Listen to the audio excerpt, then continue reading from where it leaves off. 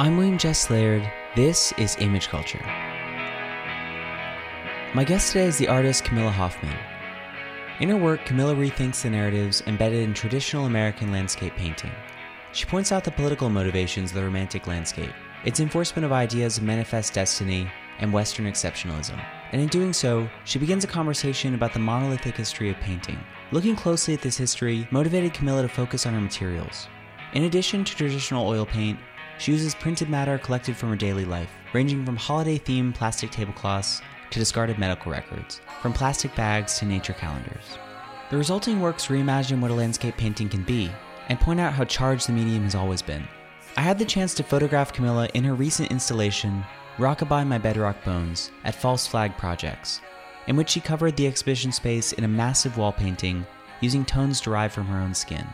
You can see the photograph at our website, williamjesslaird.com/imageculture, or on Instagram at williamjesslaird. You can see Camilla's current show, Excelsior, Ever Upward, Ever Afloat, in which she remixes the allegorical figures in the New York State Seal, now at the Queens Museum. It'll be up through fall of 2019.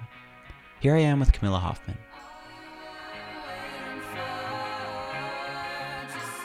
Yeah. Did you dress up for Halloween? I didn't dress up for Halloween this year, but I recently made a post of a Halloween costume that I had from 2 years ago that was recently ripped off. And What was the costume? I went as Ghosted, so I dressed up like a ghost, but then I had like text messages that weren't returned on my like chest. Yeah. And some like big Halloween company like stole the idea and like made it a slutty version. Wait, did they actually steal the idea? Like, is this verified? I actually like talked to a copyright lawyer the other day. Oh wait, this is real. I thought this was a joke, but now it's real. It's getting all too real. It's all too real. No, but I'm not, it's not worth like pursuing, but it is like annoying. This is the closest I've come to a Halloween costume this year though. It's just fighting this battle. Oh my God. So this is my costume from 2 years ago. Wait, let me read the text message. The messages actually go on the back too. Like it's a whole... Where's the party? Hey, can't wait to see you Friday. What time are we meeting? So still haven't heard from you. That's the kicker. Are we still on for tonight? Dude, what the fuck? Yep. And you can also see that they're red. The read receipts? Yeah. Yeah, so I went in, I got the emojis, everything. It's really terrifying. Well, Camilla Hoffman, thanks so much for having us to your show. It's an honor and a pleasure. So tell me about growing up. Where are you from? So I'm originally from Chicago. Mm-hmm. I grew up on the northwest side between Humboldt Park and Logan Square area, but I've moved around a lot between there and here. So went to high school in Arizona, lived for many years in the Bay Area. When did you move to Arizona? I moved to Arizona my freshman year of high school, which was 2001, 2000? Big move. Yeah. What was the occasion? My mom's job relocated out there. Mm-hmm. So we went from like inner city Chicago to Arizona suburbia. And it was a shock on many levels. First of all, it was just fucking hot. Yeah, sure. It was like, we moved there in the summer and it was like literally 115 degrees outside. Mm-hmm. They're like, it's a dry heat. But I'm like, it's a heat. It's a heat. Especially from Chicago. Yeah. Do you consider yourself like Chicago? Is that your hometown? Totally. Even though it's changed so much since I've lived there, and a lot of the places that I sort of situate my memories and identity around are like completely transformed or gentrified. So, but yeah, no, I mean it's really a part of who I am and my foundation and my family's identity as well. As as negatively as I'm speaking about Arizona, that transition and moving into this new place, into this new landscape, and this new culture was also, as challenging as it was, really important in my development and understanding of like my identity as well. Well, when you get to Arizona, so you're a freshman, right? I mean, were you thinking about art at the time? Were you already sort of in that mindset? I've always been an art geek. Always. I was a really quiet kid growing up, but making was sort of my not only like outlet for expression, but also a way to connect, make friends. I come from a family of artists, very creative people always around me, art always around me. So I was lucky in that way that I always understood that as an opportunity and a possibility. Yeah, by the time I got to high school, I actually went to a charter arts high school for the first 2 years I was in Arizona. And was really encouraged at that point already to pursue my work seriously and experiment with all kinds of medias. And even working like with the theater program, I started like playing with like set design and cool, that kind of thing. So. So you came from a family of artists? Yeah. Who are the artists in the family? Oh man, so there's a long line. I want to first acknowledge my grandmother, Shoshana, who was the one who inspired me to become a painter. Wow. Yeah. So she's from my father's side. And she was originally from Detroit, but then grew up in Chicago. She worked in the factories during World War II, was kind of a Rosie the Riveter in a way, but made a series of incredible drawings illustrating her day-to-day experiences in an integrated all-women factory. She worked in the Hull House in Chicago and then was teaching painting classes, and then there was a lot of back and forth between her sort of like social practice and art making that really informed. So I mean, I was close. She died unfortunately when I was 10 years old, but for the early part of my childhood, we were very close. She always had me making things, and I was always looking at her work. And then we got her work when she passed away, and it was up in our house. And so there were so many seeds that were planted at that point in terms of not just art making as a possibility, but also as a vehicle to talk about a certain kind of social condition, to talk about a human experience. So there's my grandma Shoshana. Her older brother, Mitchell Saporin, was a little bit more well-known Oh, WPA muralist. wow. He actually... That's such a specific branch of the whole narrative, you know what I mean? Is that all that WPA work is so, Totally. It's almost like socialist in a certain way. Oh, absolutely. That's exactly what it is. Yeah. I mean, that side of my family, we're all like Jewish socialists, like either artists or labor organizers. Yeah, cool. Very, very active. Or hand in hand, artists and labor organizers. Exactly. Yeah, cool. One of his most famous commissions was the St. Louis Post Office. Yeah, and he did mural at Lane Tech High School in Chicago, and his career was starting to rise, and then the kind of Greenbergian AbX hammer came down, and which is the opposite of the WPA, I think. Exactly. Yeah, see, that's what's interesting is that whole, like, I feel like there's such a tight narrative surrounding like American art. You're taught it in school, and it's the Greenbergian thing. I mean, I don't know if you're doing like murals, it's completely almost like written out of the narrative of sort of sophisticated American art, right? And it's unfortunately sort of erroneous. Yeah. Yeah. Yeah, but that narrative is a really important part of who I am and where I'm coming from as an artist, and so much of my process now is even salvaging like that narrative, even if it wasn't reinforced in my academic training. Did you find like a big discrepancy between sort of that background and training academically as a painter? So yes and no.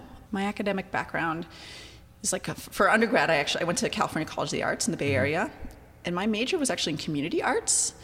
So it was a fairly new program when I started there, art and social practice program, where, I was situated within a fine arts school and minored in painting, but I was working with the Center for Art and Public Life, which I don't even know exists anymore there, working in public schools all around the Bay Area.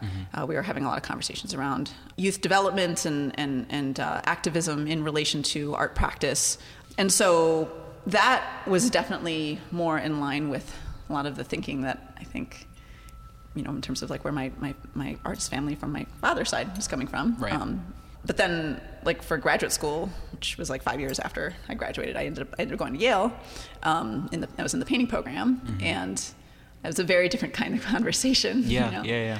I'll say that even at CCA, we were required to take art history classes, and there was a lot of conflict in terms of like what I was learning in my community arts program, but then the incredibly Eurocentric curriculum, and in terms of how art history was framed, or like what art was sort of upheld and what art was dismissed, and that would sometimes play out in like my art classes, and I actually ended up like doing a big project, like this big campaign in my junior year of college, countering. They were celebrating their centennial, and the school came up with the slogan, the future of culture. Future of culture. CCA 100, the future of culture. And they made these banners that like hung up and down the streets in Oakland, where the campus is, that's now going to be closing, unfortunately, and in San Francisco. And So, like I was like seeing this and then coming back to like the Center for Art and Public Life and speaking with my friends, I was like, oh, what does the future of culture mean if like we're like some of the few artists of color within this college and we're the middle of Oakland where the demographics are completely opposite. Yeah. And like we're still going to art history classes, and African and Latin American and oceanic art is like, considered this sort of like supplemental component. So I ended up like making this series of posters that had that slogan and were printed in the same style as the college's campaign, but then publicizing the demographics of the top underrepresented groups on campus. So it'd be like Oakland 100, the future of culture, 0.4% Native American or 1.8% African American, and hung them all around and made buttons, or everybody could wear the demographic. 1.8% African American? Really? At that point, yeah. That's crazy. In the middle of Oakland. Wow. God, that's intense. Yeah. What was the administration's response to that? So, it's funny. I purposefully, I had that gesture, sort of, like making this sort of public statement with the posters and then people wearing the buttons. But I also was strategic in terms of offering some sort of like antidote to the problem. It's like, all right, this is an issue, but I'm also going around with a tape recorder. I was interviewing my peers. I was interviewing staff, teachers who all, had something to say about, what culture meant to them, what the future of culture meant to them, and how it related or didn't, in their opinion, to the status of diversity on campus. And so I was sort of armed with this like 60-page transcribed report upon installing these posters, and left them on the desks of the administrators. It ended up, I was like, okay, I could get kicked out right now. Yeah. But fortunately ended up being a really productive conversation. I had sort of some strange leverage because my freshman year, this is something that sort of would happen to me a lot, and still happens from time to time, but I'm a little more guarded about it. But being this sort of like ambiguously ethnic member of certain institutions where, diversity is lacking, there's this sort of like poster child, like effect, if they get a picture here and there. And so they had already used my image in a lot of their catalogs and, trying to publicize this image of diversity that didn't exist. And so I felt that must like be bizarre, I had some leverage there. I was like, well, I get to put a voice behind these images. Excuse me, why am I on this poster right now? Yeah. And exactly. Yeah, and just if you keep repeating these images, it doesn't mean that there's more people. Yeah. It's the same person. I know, that must be such a weird feeling. Yeah. Yeah. So anyway, that's like in many ways very different from the work that I'm making now, but still so rooted.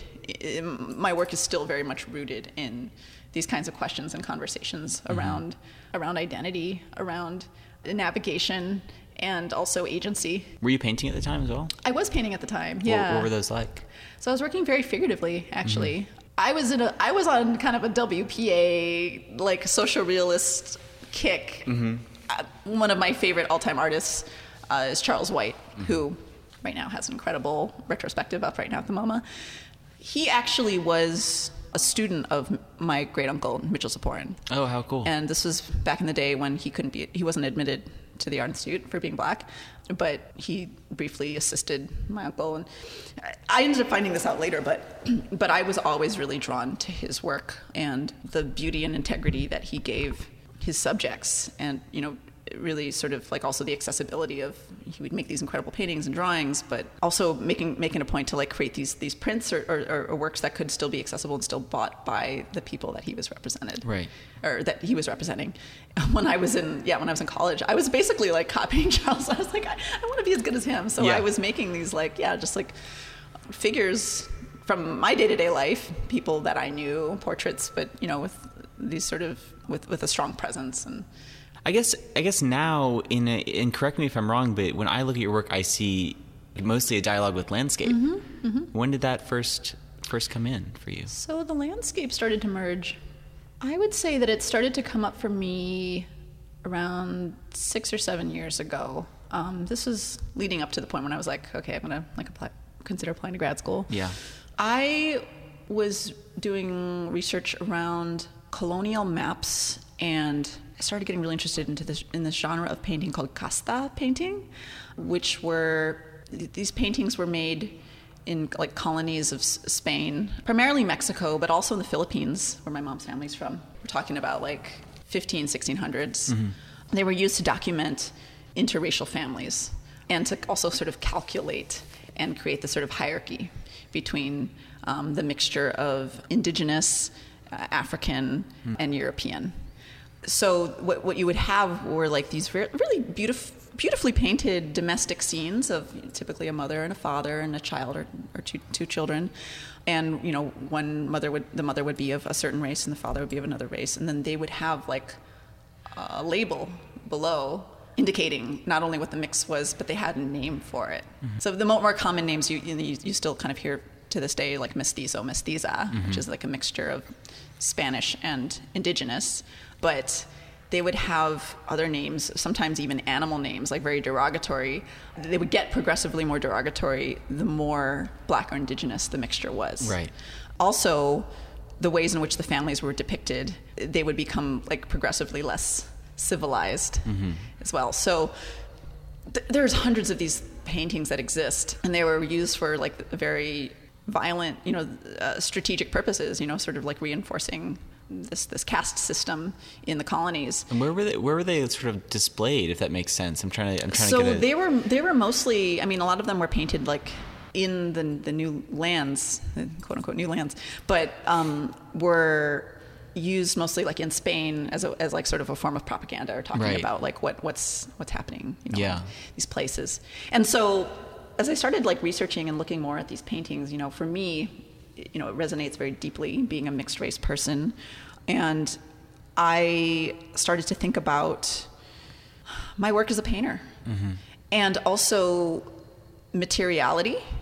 I started thinking about not just the subjects of these paintings, but also how the paint itself, the canvas itself, the brushes itself that are used to make these paintings are not neutral, that they come from a certain tradition, they come from a certain legacy, in this case a very Eurocentric legacy, that can have very detrimental consequences. That there's just like so much power in that kind of image that is created from these particular materials. And so as I started to dive more into that, I started to think about, okay, well, I can't take my materials for granted anymore. I was using oil on canvas, but I'm like, even the canvas functions as an object in space.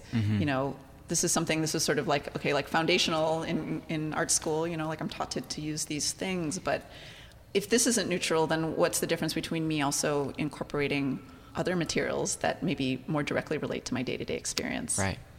I was making a series of paintings, when I applied to Yale actually, with a portfolio of paintings that were abstractions of these casta paintings. First, just with oil on canvas, but referencing the direct skin tones of that and creating these sort of like glazes using the traditional like pre-Raphaelite like technique too. And what's that technique? Well, like you would have you can use like different mediums like linseed oil and to create.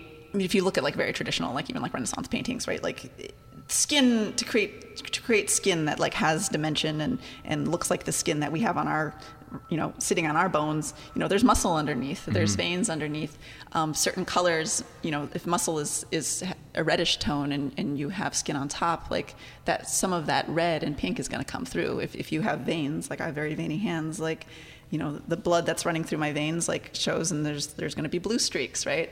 So thinking about like both the technique but also the metaphor, like creating these like layers that can articulate and also obscure. And I started, as I was making these like started making kind of like map paintings that were like referencing the colonial maps, but also using these techniques and these colors from the casta paintings. And so at this point they were still very traditional. They were oil and canvas. Yeah. But when I got But obviously you're starting to have this conversation that we're sitting in your show at False Flag right now, and the walls are sort of this. I mean, how would you describe them in your own words? I mean, these walls consist of 3,000 square feet of my skin.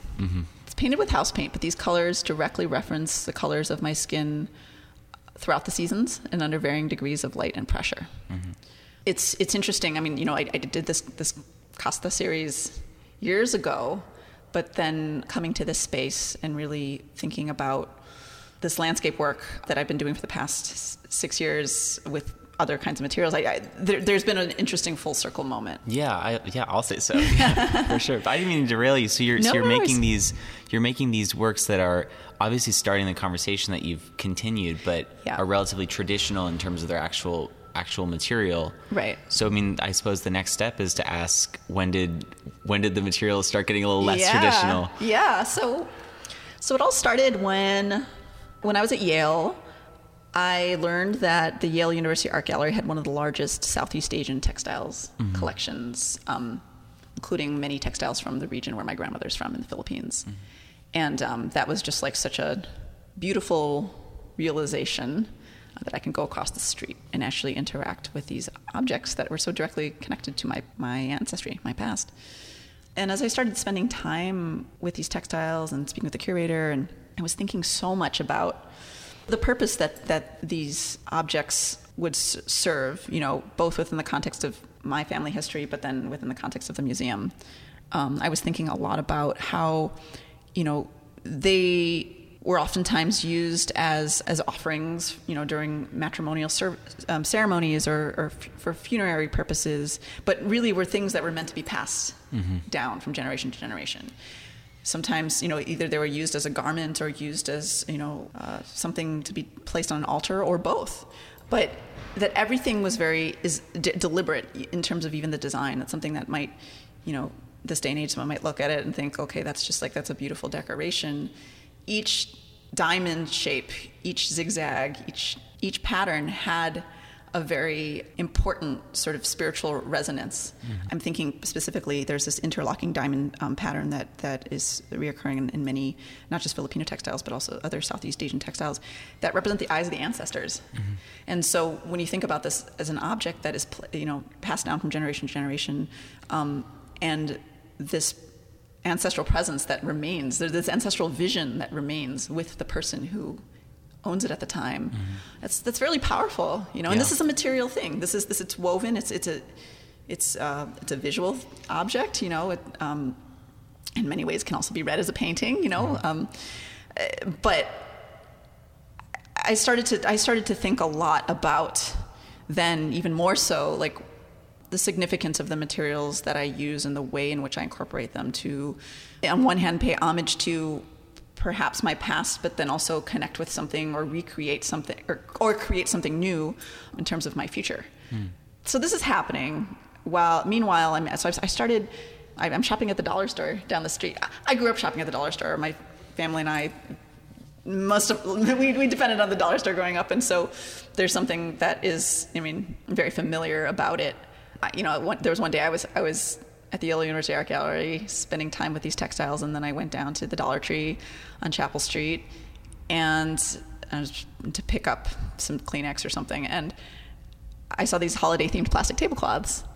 And there was something, I grew up with these tablecloths too. My mom used them. We had them, for birthday parties and all kinds of stuff. But it resonated on a whole other level for me at that moment. I was just like, this is, even though it's like 5 times removed, 10 times removed, 20 times removed, still trying to be a textile that serves a ceremonial purpose. Yeah. Even if it's made in China to represent... And printed, right? To represent like Cinco de Mayo or Hanukkah, whatever. Like, people buy this, they put it on their table, they dine on it, and then they throw it away. And so, like, what does that mean? Like, is there still value, even if it is this disposable, mass-produced, like, object that's toxic to the environment?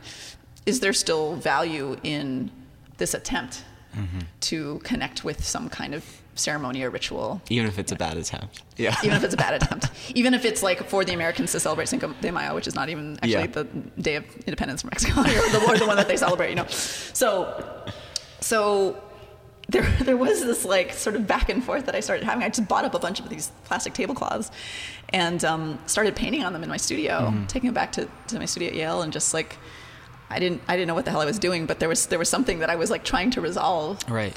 And had you ever done that before? Like, had you ever used material like that, or was this a complete left? Well, left turn? As a kid, so I spoke when I was speaking about my family history with art. I didn't mention yet that from my mom's side, she was a fashion designer for many years. Oh. Yeah. And still she makes her own jewelry and leather work and stuff like that. But there was this sort of this kind of like fixer-upper like mentality where like a lot of things she didn't want to invest, or we didn't have much money to invest in like fancy toys or that kind of thing, but it was always like, well, we can like make stuff and like we can make it even cooler than what you saw at the toy store. And because you're all artists. Because we're all artists. Yeah. And so like I remember having this dope playhouse that was made with cardboard boxes, and I liked, I was like, I like flowers, so my mom like got all her like magazines and like garden magazines and things, and we just cut out all the flowers. We had a Saturday and just like cut out all the flowers and just pasted the entire playhouse with just different like flower designs. And it's, this was like, I don't know, I was 3 years old, 4 years old, but this started to creep back into my practice. This is something that was so almost primal, like it was a part felt familiar in some way. Familiar, yeah. There was this moment like in grad school, and I was just like, I didn't know what I was doing. My professors didn't know what I was doing, but I felt compelled to do it, and bringing these materials together. But I also have to say that at this time, I began collaborating, or just, it wasn't even a formal collaboration at this point, but I started speaking with a friend of mine, Edgar Garcia, who is a poet and a scholar, looking at sort of like indigenous poetic influence on like modernity. Cool. We're both like super into Sun Ra and like thinking about like ideas around like Afrofuturism, and he would write poems that would reference a lot of his research into like his own ancestry and sort of like indigenous myth, but with these more sort of like futuristic, like post-apocalyptic ideas, right? Sure. Yeah. And so, just for fun, like he came to my studio one day and started writing some poems about these weird paintings I was making on tablecloths, and which were brand new at the time. Which were brand new at the time, and then after like he wrote this one poem, I was just like, I want to make something in relation to your writing. And it just became this back and forth. We were bouncing back and forth for the entire year. And it ended up becoming this, like, we ended up creating this long narrative about this, like, post-apocalyptic tribe of humans who were attempting to revive forgotten rituals. There was, like, this weaving that was central to their existence, the means in which they connected with their ancestors who lived in the stars. And so I started actually, like, weaving these tablecloths. I made this, it started out as, like, a 30-foot weaving that grew to 90 feet. And I took it with me, photographing it, like, Holy Land, USA, which is like an abandoned 1950s Bible theme park in Connecticut, in Waterbury, Connecticut. Yeah. And then God, love to see that. Yeah, and it's a wild place. And the actual woven material, how did you actually make it? So I've seen a photograph of it, but it might be sort of confusing. I cut them into long strands, and these tablecloths. I rigged like a loom from like the water pipes in the ceiling of my like studio, which is probably not the safest thing. Wasn't sanctioned. But but it worked. And I did this sort of a simple warp weft weave with these tablecloths. But what was really wild was going back to the eyes of the ancestors. Yeah. I had tablecloths from all over, like Disney tablecloths, all kinds of different themes, all kinds of colors. The eyeballs of these Disney characters that I was using started to pop out. Wow. And it was like, I was just like, at this point, it's like, this is no accident, like there's a different, they're cartoons, or it might be Jake the Pirate or Dora the Explorer, but like, what is the resonance of this particular, it's still an eye. Yeah. It still has this power to see, or it's looking back at me, at least, I feel that way. And Dora's eyes are huge. Right. Right. So they definitely pop. Yeah, they definitely do. That's something that I started to, I was weaving these things and starting to kind of really embrace that. And eventually the weaving became less literal, but more about the way I could think about returning to painting in interweaving image with refuse on the picture plane. Mm-hmm. The eyes, though, still like remain like an important part. Dora the Explorer in particular like remains an important sort of like proxy for me, like in this work. You took the weaving to Israel too, right? I did. Yeah. So then there was a summer of 2014, which was a pretty contentious summer there, but I reconnected with, or connected with for the first time rather, family from my father's side. My dad, he became Orthodox later in more recent years. How old were you when that happened? I was already in college. Was that a strange experience? It was. I was happy to see him find and connect with a community, and his spirituality. Obviously, he wasn't religious when he married a Filipino Catholic, and but it was a genuine attempt to connect with meaning for him, and also a way for me to understand or connect with that side, the Jewish side of my identity as well.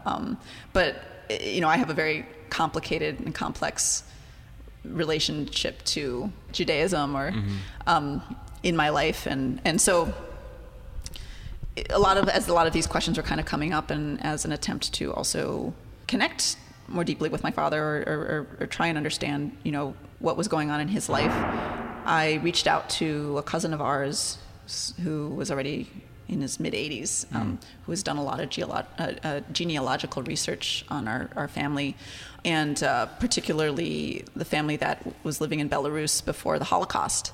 And he went back to this, back in the 80s, he went back to this town. There were no Jews anymore at this point, but interviewing people who had memories of my great uncle, praying in the synagogue, and so he just had this whole incredible archive of just images and interviews of this, the side of my family that I just had never known, and I was also understanding, or trying to understand, what that meant in the context of contemporary life for me back in the United States, or for them in Israel, and also what it also meant to see thousands. This was a huge surprise to me, but thousands of Filipino domestic workers in the Philippines, in Israel, some of who were actually working with my family, my family there too. Yeah, strange. Yeah, and one of them actually converted and ended up, and had a lot of challenges in that, because so.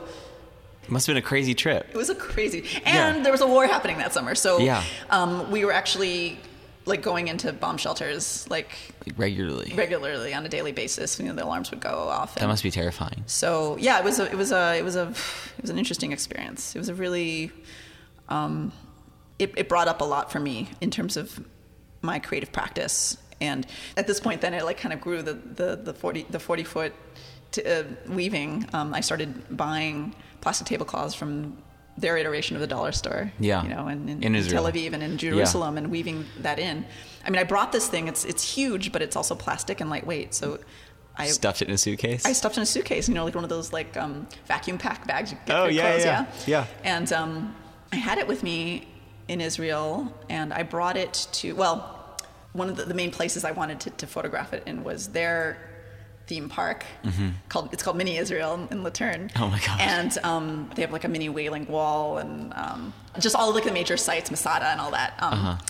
But because of the war, everything was closed, and I couldn't access it until the very last night. So my friend was able to sneak me in, and kind of guerrilla style, we photographed it in that place. But sneakily photographed the 40-foot weaving. When it just kind of unraveled it. I mean, my friend was able to say that he said something fancy in Hebrew to the guard about this is my artist friend from New York, and she's doing this important project or whatever. So you should let her do this. So we got away with it. Cool. But it became this object that traveled with me to these different places. I mean, it came with me to California then when I stayed with my mom after that, and I was interweaving literal materials from these places into it, and also trying to make sense of my sense of place in relation to this object and the place that I was navigating, at the time. So you still have it? I do. Do you add to it still? It's taken a little break, because now the tablecloths are going into to paintings. But no, it's still with me, and it may continue to grow. I was invited back to the Yale University Art Gallery to then display it next to the original textiles that I was researching at the time. That's cool. And I had it on display at Marquand Chapel, also at Yale, the Divinity School, and they held Mass underneath it. Interesting. So it's had many lives. Sometimes it's even the lives are beyond me, but I guess that's part of the beauty. So you had, this was this weaving work, and I suppose that's really the first time you're working with plastic bags and tablecloths, and when did they start to find their way into the paintings? Or how did you, when you knew you wanted to start using them, how did you start? I mean, how did you try and put them in there?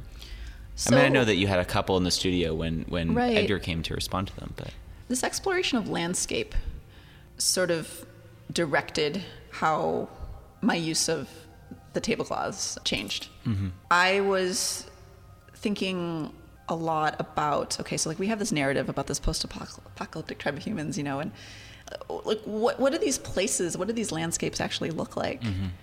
What is this land that they occupy? And also how can it connect to, these landscapes that I've lived in over the course of my life, but also like the landscapes that I've been taught about in my art history classes, mm-hmm. The landscapes that were really sort of emphasized, so this like romantic American landscape, thinking about like the Hudson River School, like Bierstadt, Frederick Church, these very like grandiose, epic, like sunsets and mountainscapes. And so, at the time it was taught to me as like an important part of like American history. And I've always associated this sort of like aesthetic with like Americana, But then as I started exploring more deeply, my own family history and my own sort of like identity to the land that I live on, and the lands that my family had lived on, my own identity in relation to Native communities that have lived on this land for thousands of years before most of us have gotten here. Mm-hmm. Like what does it mean to live on borrowed land? I started to pick apart this aesthetic like language, very political language like built around landscape. I started to think about, I am an American, but what does it mean to be, what does it mean to be a mixed race American? What does it mean to be a woman? What does it mean to come from a family of immigrants who have come here as a result of, colonial history or needing to flee or, and how if I were to paint my own romantic American landscape, would it be romantic or what does romanticism look like for me? Yeah.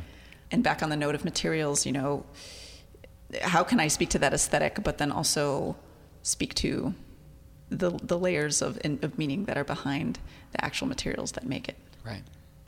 So there's a couple of shows that I wanted to go into specifically, both of which are up now. So you have one show up now at the Queens Museum. Mm-hmm. Maybe we should start there. Can you describe the installation? Sure. So my work at the Queens Museum is responding to a 1930s WPA model of the watershed system. Mm-hmm. So the Queens Museum is on the original site of the 1930s, like 39 World's Fair, mm-hmm. and this model is left over from that time. So it's this large scale plaster cast, hand painted system that demonstrates like this incredible like feat of human ingenuity. Yeah. So the way in which they chart the waters from upstate all the way down to the city, and so it's a part of the permanent one of the permanent galleries there, and it lights up. I mean, it's really this kind of wild, expansive object. And I decided to respond to this model by working with the four walls that circulate around it, mm-hmm. thinking about particularly the New York State seal and the symbols within it that speak directly to water and commerce. Mm-hmm. I basically took the state seal and those symbols, blew them up super large, and reinvented a lot of the imagery and symbols that exist within it. So, there's a state seal would be, incredibly allegorical. And, yeah. There's a Lady Liberty and a Lady Justice who are standing next to, are framing this large crest that contains a European ship and sloop sailing on the Hudson River that represent foreign and domestic trade. Mm-hmm. There's a big sun, and I read in different places that sometimes the sun means this sort of like this like the rise of like this enlightened time, or if it could also be a sun setting on like a more primitive period, you know? Either way, there's a lot of questions there, right? It's a sunset, you know, but like how politicized can something like a beautiful sunset be? Well, when you put it on a seal, right? I mean, that's kind of the thing, is that everything, as you said, they are allegorical, you know? Everything has meaning, And there is there's a globe atop the crest with an eagle. An eagle. Yeah. That's going back to my Filipino roots. Eels are very important. With an eagle. Are eels important to Filipino culture?